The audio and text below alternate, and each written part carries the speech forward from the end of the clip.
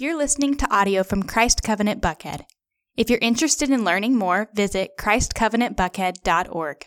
It's good to be with you today. I invite you to turn with me in your Bibles to Matthew chapter 6. Matthew chapter 6, our scripture reading for today, a very familiar place as we've been here the past couple of weeks looking at the Lord's Prayer. Matthew 6, verse 9 through 13. You can follow along as I read it aloud. And of course, the gospel writer Matthew here is writing these things, giving us these things under the inspiration of the Holy Spirit of God. Therefore, they come to us, these words come to us today with the same kind of authority as if Jesus himself were teaching us and we're building his church. So let's hear together the word of Christ. Matthew 6, 9 through 13. Our Father in heaven, hallowed be your name. Your kingdom come, your will be done, on earth as it is in heaven. Give us this day our daily bread, and forgive us our debts, as we have also forgiven our debtors. And lead us not into temptation, but deliver us from evil. This is the word of the Lord. Well, you know, food has an interesting place in Scripture. It's kind of the theme of the whole Bible, and I'm not saying that facetiously. It's a theme. The theme of food runs throughout all of Scripture. In fact, it's interesting, the very first words, the first words that God speaks. This is both in the creation account of Genesis 1, which is a more general account, and the particular creation of man account in Genesis 2. The very first words of God to man, to mankind, have to do with food. And we'll go to the next slide here. And they are, I have given you food, in Genesis 1 and in Genesis 2, you may eat. And then if you think about it, all throughout the Bible, there's occurrences of food, instructions about food. And the very last chapter of the Bible, what's happening? Well, God has invited his sons and daughters, those who are in Christ, to eat from the tree of life. And so the very end of the Bible closes with people eating from the tree of life and drinking from the river of life. All throughout the Bible, there is eating and there is drinking. We see this in the Old Testament, we see this in the New Testament. And right here in the middle of Jesus' modeled prayer, we see a prayer about food, about bread. Give us this day our daily bread. If you've been with us over the past few weeks, we've been looking at this idea of virtue. Not external virtue, not behaving more virtuously or understanding virtue in a better way, but by God's grace, in response to the grace of God, becoming a more virtuous people. Again, this is not outside-in virtue. We are hoping to pursue inside-out virtue, virtue that flows not from some external environment or from some just demanding on our own wills, but rather virtue that just flows from who we are, virtue that just flows from what our heart is beating. You know, a secular worldview says, look, how you change people is from the outside in, right? You put them in the right environment, you create the right things around them, you put the right structures around them, and then they will become a better person. But Christianity says something different. It actually says that we become who we are from the inside out. That something happens on the inside. Our heart changes. Who we are changes. Our knowledge of God changes. You know, a very popular passage to this end, it comes in 2 Corinthians. You probably heard, some of you have heard this passage before, 2 Corinthians 4, 7 through 9. It says, we have this treasure, right? What's inside in a jar of clay to show the surpassing power that belongs to God and not to us. We're afflicted in every way, but not crushed, perplexed, but not driven to despair, persecuted, but not forsaken, struck down, but not destroyed. So this is kind of the opposite of the secular mentality of outside in. Everything around us is going poorly. Everything around us is falling apart. Yet we have this treasure. We have this knowledge of God. And therefore we're not perplexed. We're not destroyed. We're not struck down. We're not in despair. So this is what we're trying to pursue together. Virtue that flows from this treasure, from this internal truth, from this internal reality, something that's happened in us, something that's happened to us. And you may say, well, what are you talking about? What is that? Well, the Bible talks about this. It's the new birth. It's the new creation. What happens, what the Bible describes when you become a Christian, something happens to you. It's so dramatic. It's a new life is born inside of you. The Bible says the Spirit of God, the very power of God, comes to dwell in you. In a very real way, becoming a Christian means inviting the power of God into your life and understanding this power of God. And so I think that our pursuit of virtue is just understanding that, understanding what has been given to us, understanding what is alive now in us. And one of the ways that Scripture gives us to deeply know how God has affected you, how God has changed you in this new life, is through prayer.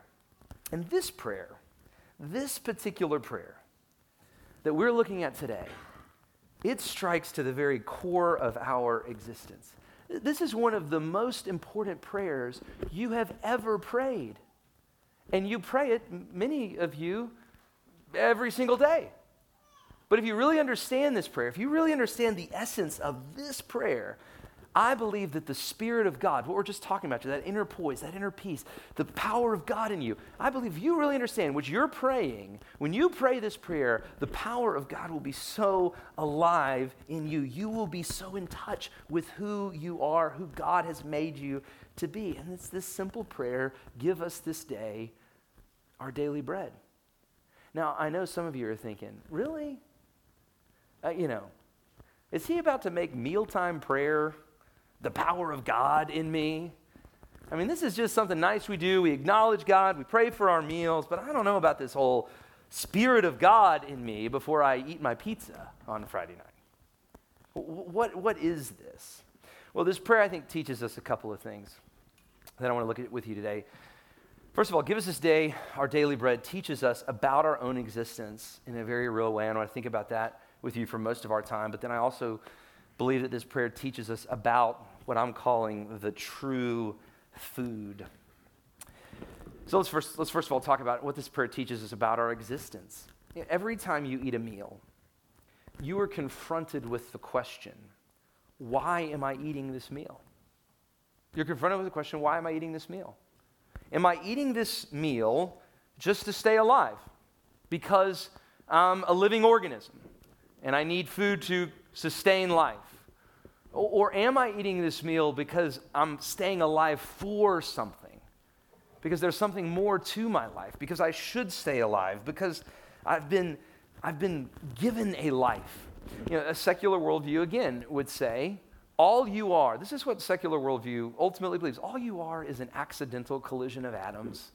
That's all you are. And so the reason that you eat is because your brain is just responding to a chemical stimulus that says you need to eat to stay alive, because all you are is a collision of atoms. And you're just going to keep doing this because it's what the stimulus inside of you says for you to do. But here's what I know. None of you actually believe that. You could be the most secular person in this room, and I'm glad you came if you are. But you don't believe that. You don't believe that you're just an accident. You know that there's something more to your life. You know that there's value here. This is this Tolstoy quote I looked at with you last week. It says, sooner or later, my affairs, whatever they may be, will be forgotten, and I shall not exist. Then why go on making any effort? So Tolstoy is saying, am I just a life? Am I just this life that appears for a while? If that's all I am, if there's no meaning, if there's no value to this, then what is it all about? But again, you know that your life has a purpose. You know that that cannot be true. Deep down inside of the heart of you, you know that there is some greater purpose. You're not just eating to stay alive. You're eating because there is something that you have to stay alive for. This is why every movie kind of begins this way. I was watching, I was watching with Mariana, but I was watching Beauty and the Beast the other day. And you know how Beauty and the Beast, you know how Beauty and the Beast begins, right? Little Belle's walking around, and she says, little town, it's a quiet village, every day like the one before. There goes the baker with his tray like always, the same old bread and rolls to sell. And then she kind of has this chorus of, there must be more to this provincial life. It's got to be more than just the bread man. It's got to be more than just these people saying bonjour all the time. How about another one that's a favorite in the Dee's house, The Sound of Music? How does it begin? It's Julie Andrews, of course, on the top of the mountain, saying, my heart wants to beat like the wings of the birds that fly, that rise from the lake to the trees. My heart wants to sigh like a chime that flies from a church on a breeze. I go to the hills when my heart is lonely. I know I will hear what I've heard before. Right? There's more to my life than this abbey. There's more to this life, this monotonous abbey life that I'm living. What is that? You know, unless you think that I only watch movies with strong female lead characters. Remember Rocky? Remember the movie Rocky? What does he say? Yeah. You know, Rocky says, you know, Adrian, remember this scene? He says, he's there in bed, and he just, I got to go the distance. I just got to go the distance with Creed. Nobody's ever gone the distance with Creed. But if I can go the distance with Creed, here's what he says. I'll know that I'm not just another bum from the neighborhood. I know I'm not an organism that's just staying alive.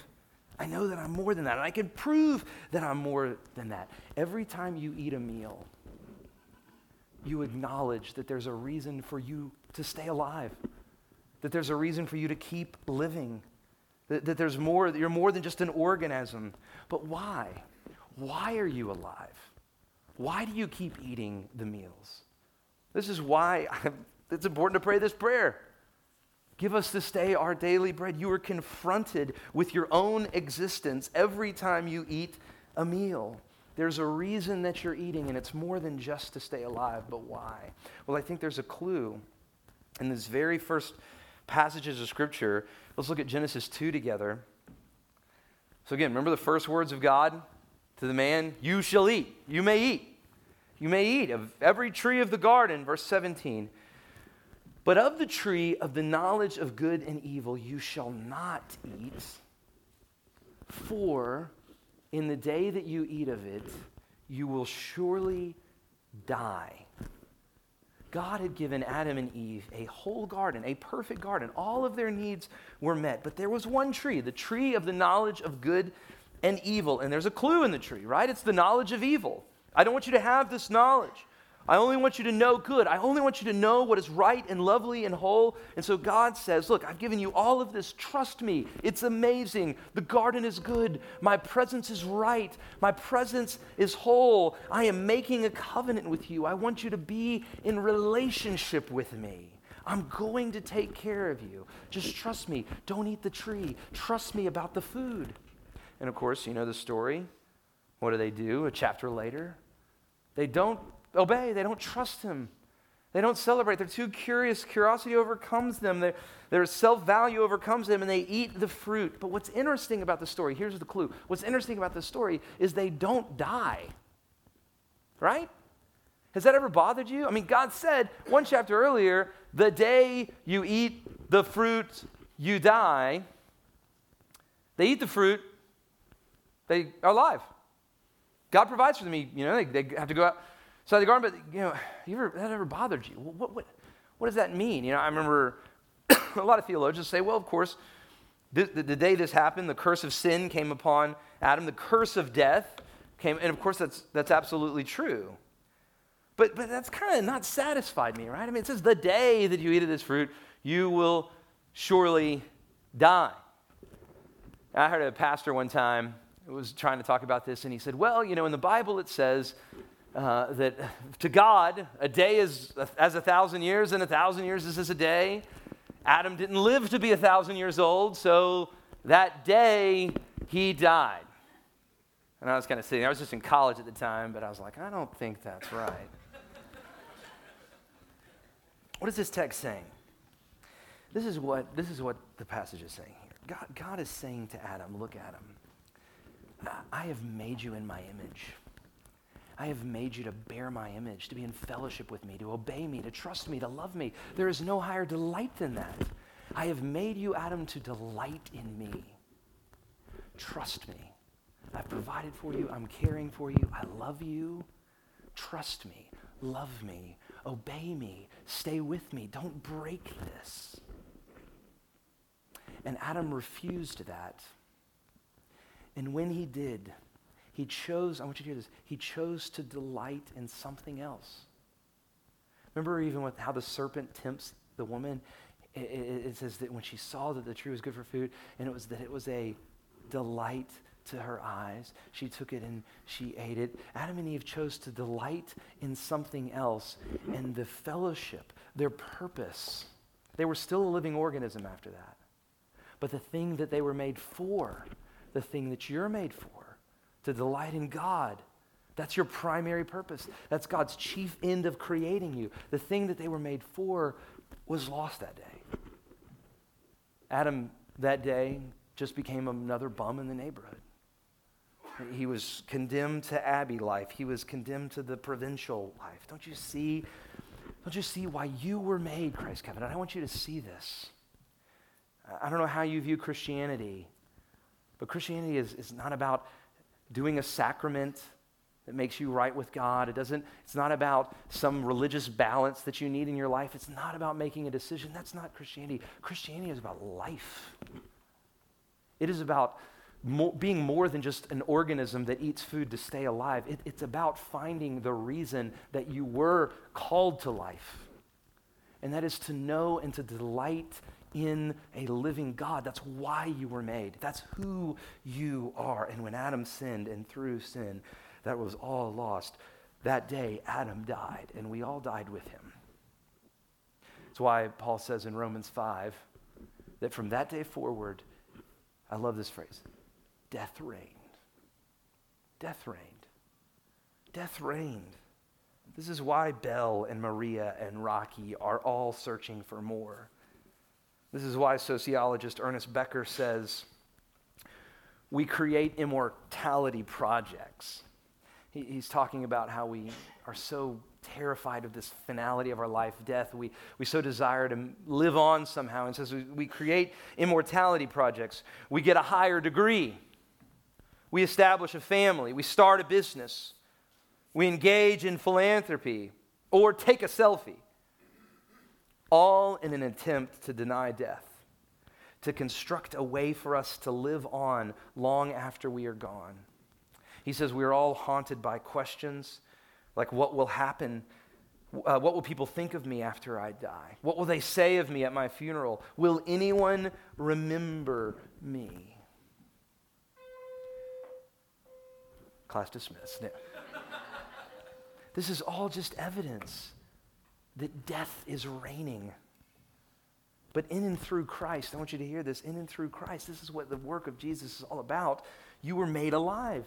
We were reconciled back to God. This is exactly why. Where does the Bible end? Where does the Bible end? It ends with the people of God around the tree of life. It ends with the people of God alive with him forever. What is this saying? It's saying they've made it back into the garden. They are now alive once again. This is Jesus reversing the curse of death, reversing what was lost in Adam. It is in every sense of the word a resurrection. And in the most interesting way, you can trace this idea of trusting God, of delighting in God throughout the whole scripture through this idea of food. In the garden, we just said, God says, obey what I say about what you eat and stay in fellowship with me and enjoy communion with me.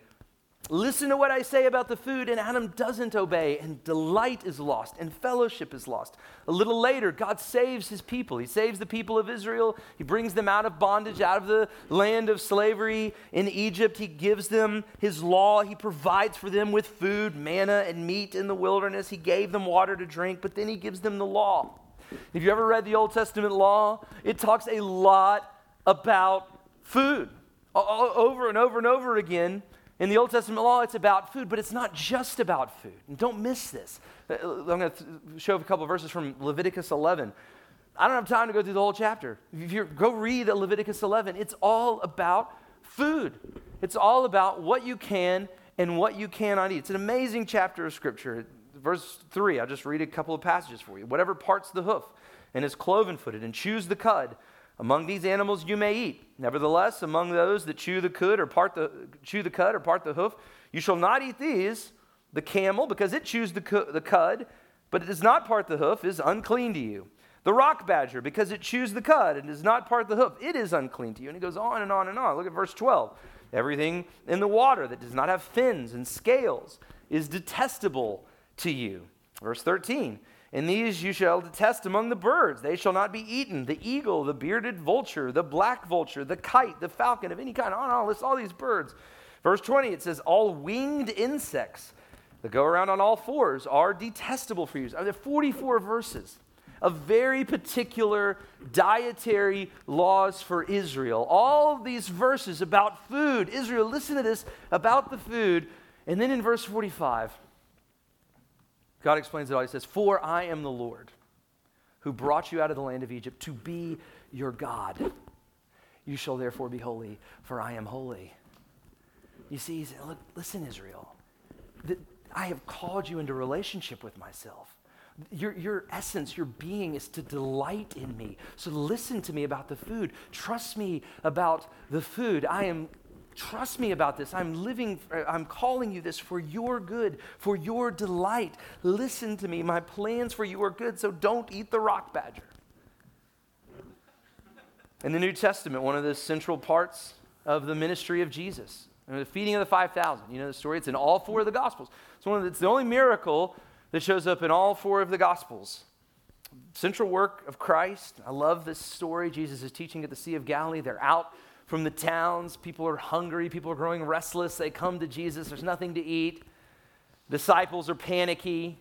Little boy, the story has the fish, 2 fish, 5 loaves. And I love the instruction that Jesus gives in this setting. Everybody's panicky. Everybody's nervous. Everybody's hungry. And all Jesus says is, look, have the people sit down. Just tell the people to sit down. Don't go posturing to be the first one to get to town to buy food. Just sit down, look to me, delight in me, trust me that I am going to take care of this, disciples. Delight in me, delight in my power, delight in my provision. Of course, he cares for them all. And keep going in the scripture again, as I just mentioned, the last chapter of the Bible. We see the sons and daughters of God in the new heavens, new earth, eating. In Revelation 22:14, it says, blessed are those who've washed their robes. And this is implying who've washed their robes in the blood of Christ, who have been cleansed through faith in Christ, that they have the right to eat of the tree of life. Blessed are those who are cleansed by Jesus. Blessed are those who trust in Jesus. Blessed are those who delight in Jesus. They're the ones that will eat and be full forever and ever and ever. Food is throughout the Bible, and it teaches us so much more about just staying alive as an organism. It teaches us about the essence of our lives. It teaches us about our dependence, right? I mean, you need food. What a great lesson about the fact that you are a dependent being, dependent on something greater than yourself that food is. I mean, you can go a couple of days without food, but you don't want to. And eventually, if you go without food, you won't go any longer. You'll die. You need food. It's a reminder of your dependence. It's a reminder of your lack of satisfaction in the things of this world. Food teaches us about our communion. Think about your relationships. Where were so many of your relationships forged and built? They were forged and built around food. It's good to eat with other people. It's fun to be in community and eat together. This is how families commune. This is how friends commune. This is how you catch up. What's the first thing you say when you catch up with your buddies? Let's get a lunch. Let's get dinner. Let's commune together. Let's eat together. It teaches us about our mission. I can't tell you how many times I've heard the sentence that goes like this. So-and-so, my dad, we didn't have much, but he always made sure, you can finish the sentence, he always made sure there was food on the table. He always made sure there was food on the table. He was a hard worker. He was always out working because he wanted to make sure there was food on the table. For most of human history, your work was directly connected to your table, right?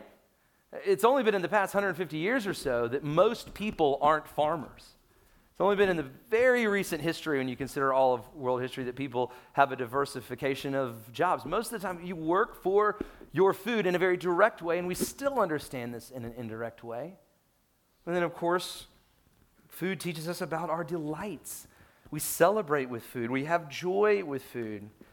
Just yesterday, someone in our church, Peter Schulte and now Anita Schulte, got married. And what did we do at the end of their wedding? What did we do after they got married? You know what we did. We ate. That's how you celebrated. We delighted with them with food.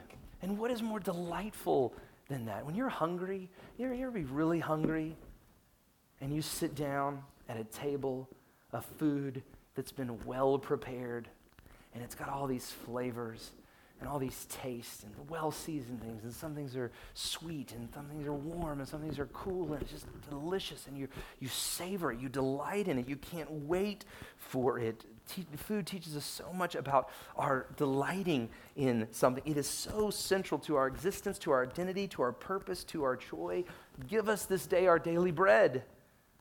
It's about so much more than us just staying alive. It has everything to do with why we are alive. It's a declaration. Give us this day our daily bread is not just an acknowledgement of the Lord. You're the one that's providing my food. It is a statement to the Lord. You are the reason that I'm eating this meal. You are the reason that I need food. You're the reason that I'm eating food. When we eat, we are confronted with our own existence. We are confronted with why we exist and why you all exist, why I exist. It's delight in God. And when this happens, I'm supposed to talk about virtue today, right? I know you're thinking, like, I thought this was about virtue. Or specifically, I was going to talk about gratitude today. But listen, when this happens, when you find yourself delighting in God, in His provision, in His care, in His goodness, when you find yourself delighting in His way, you will be virtuous. Of course, you'll be grateful, but you'll be so much more than grateful. You'll be at peace. You'll be holy. You'll be obedient. You'll be humble. You'll begin to behave as God behaves. Give us this day our daily bread. Keep me alive today so I can delight in you like I'm supposed to. So that's the first point. We talked about what does this teach us? What does this prayer teach us about our own existence? But secondly, and very importantly, what does this prayer teach us about what I'm calling the true food? The true food. You know the problem with each of us? You know, your big problem, my big problem. We were made to delight in God. You were made to delight in God. But you delight in other things. Your heart is captured by other things. My heart is captured by other things. This is what happened with Adam. He was made to delight in God, to trust the provision of God in the garden. But what happened? He began to delight in himself, to delight in this thought, oh, I could be like God. That mysterious tree, I could know what it's all about. I could know the knowledge of good and evil. He delighted in something else. He delighted in himself, in something else. The people of Israel, they delighted in other things. God had given them the law. He said, delight in me, be holy as I am holy. But they didn't. The followers of Jesus, they all sat down. They all had their fill. It says in John 6, after he fed them all, they even wanted to make him the king. But just a little later, same chapter, his teaching gets a little harder, and they all walked away. They really weren't delighting in Jesus. They were just delighting in the things that Jesus could give them. And here's the deal. You think we're doing any better? Are you doing any better than that? Is God your delight? Is God really your delight? Has He captured your heart? Do you hunger for God like you hunger for that meal at Thanksgiving? When you're hungry and you're famished and you just want to eat and it's delicious for you, is that the way you approach God? Do you hunger for the Word of God? Do you hunger for the mission of God? Do you hunger for the obedience to God? Or do you just hunger for the approval of other men? Is that what you're really after? Is that what you really love? Do you delight in God? Do you delight in the knowledge of God? Do you delight in the Word of God? Do you meditate on the Word of God? Or are you just always seeking something to distract your mind with? You find yourself meditating on God's truth or meditating on someone's most recent Instagram post? Do you delight in the work of God, in advancing His kingdom? Or do you want to so compartmentalize your spirituality and faith that it doesn't take up too much time because you have other important things to get along with? Do you delight in His work? Do you delight in His people? Or are there more important people in your life? Is God really our delight? Has He captured you?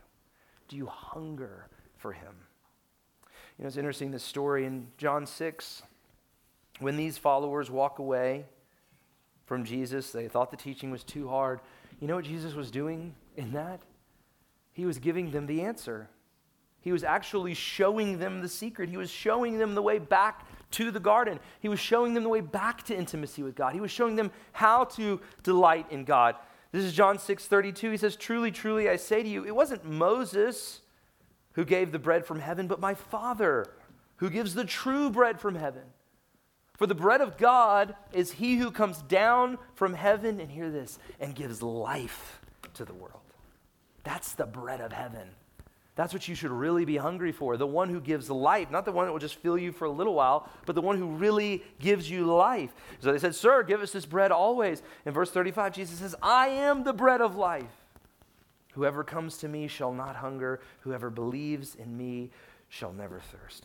I am the way, says Jesus. I am the pathway. And then later in the chapter, he says, "Consume me, feed on me, delight in me. You will find life," but they couldn't handle it. It wasn't practical enough for them. It wasn't, "Oh, I do this to please God" for them. Feed on Jesus. They couldn't handle it. You see, here's the wonder and the beauty of the gospel, is we didn't delight in God. Nobody in this room. We were just like Adam. We were just like Israel. We were just like these followers who wanted Jesus when he was feeding us, but when his teaching got hard, we walked away. I mean, this is American Christianity. We're interested in Jesus as long as he's giving us bread, but don't ask anything of me, Jesus. But Jesus says, don't you get it? Bread never satisfies. I can give you all the bread in the world. You'll be back the next day. You're going to get hungry again. You're going to get hungry again. Bread will never satisfy. You get hungry again and again and again. I alone can satisfy. You want peace.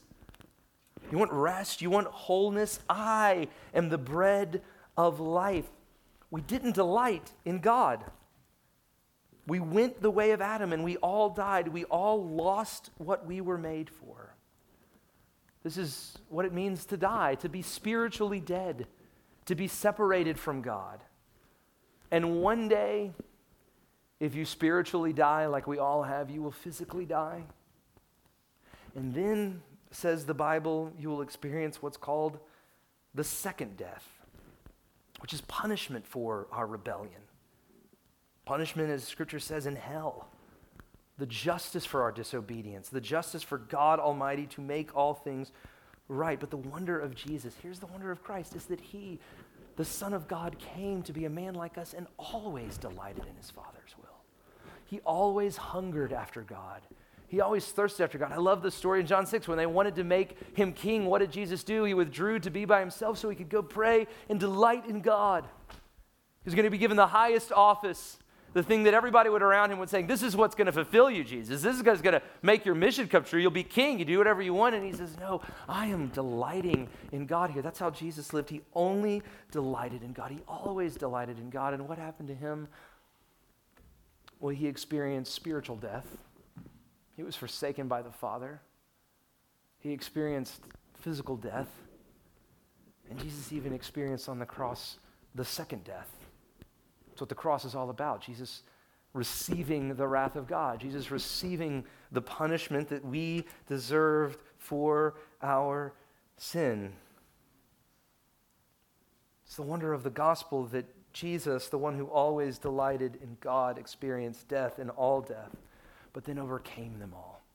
He overcame spiritual death. He overcame physical death. He overcame the second death. And what he is saying to you and to me, hear this Christ covenant, he is saying, look, I'm the bread of life. Look to me, consume me, come to me, believe in me, delight in me. This is the secret. This is the pathway back in. Delight in Christ and find life again and be filled and be satisfied. Now, some of you might be saying, okay, what does this mean? What am I supposed to do here? What does it mean to delight in Christ? And what I have to say is this is something that we as Christians call faith. It's this thing that happens in us where we begin to believe that Jesus really is life, that he really is the answer, that he really is worth our lives, that we hang our lives on him, we give our lives to him. It's what we call faith, and it's almost something more that happens to you than you do. One day you realize, I am delighting in Jesus, but here's what you do in the meanwhile. Keep pursuing him. Keep looking to him. Keep following him. Don't be like the people in John chapter 6 that heard his hard teaching and turned away. If you're here, I'm going to guess that you're here because you're curious, because there's something about Christ that stirs in you. You may have been in church for a long time, but there's still an emptiness in your heart. Keep pursuing him. Come find me. Let's have a conversation. Come find another believer. Keep pursuing him. And I pray that this faith would grow in you for you to believe. Some of you here today, you found faith. You have found faith. You have experienced faith. Christ is making sense to you. He is life. You're realizing he is the Lord. It is all about him. He is the answer to my life. He is the reason of my existence. He is my delight. And you need to let that be known. You've never let that be known. You've never expressed that. You've never followed through in what we call believers' baptism, where our faith is expressed, where our faith is known. And that's your next step. I invite you to do that, to come talk to me, to come talk to some believer and say, okay, well, what does it mean if these things are coming true in my life? And some of you here, you know you're trusting in Christ. You know you're looking to Jesus. The trick for us is to keep looking to him and to keep delighting in him, to keep consuming him. And here's the beauty of what Jesus has done for us. He's actually given us a meal. He's made this really simple. He's saying, I'm going to remind you in the most practical possible way what it means to consume me. You see, the night that Jesus was betrayed and afflicted and arrested, he sat down with his disciples and he took bread before them and he broke the bread. And he said, this is my body. It's going to be broken for you. And he took a cup and he said, this is my blood. It's spilled out for you. These are evidences of my love for you. This is evidences of my pursuit. I was willing to go through spiritual death, physical death, and even the second death so that you don't have to. And when we take this meal, we remember him.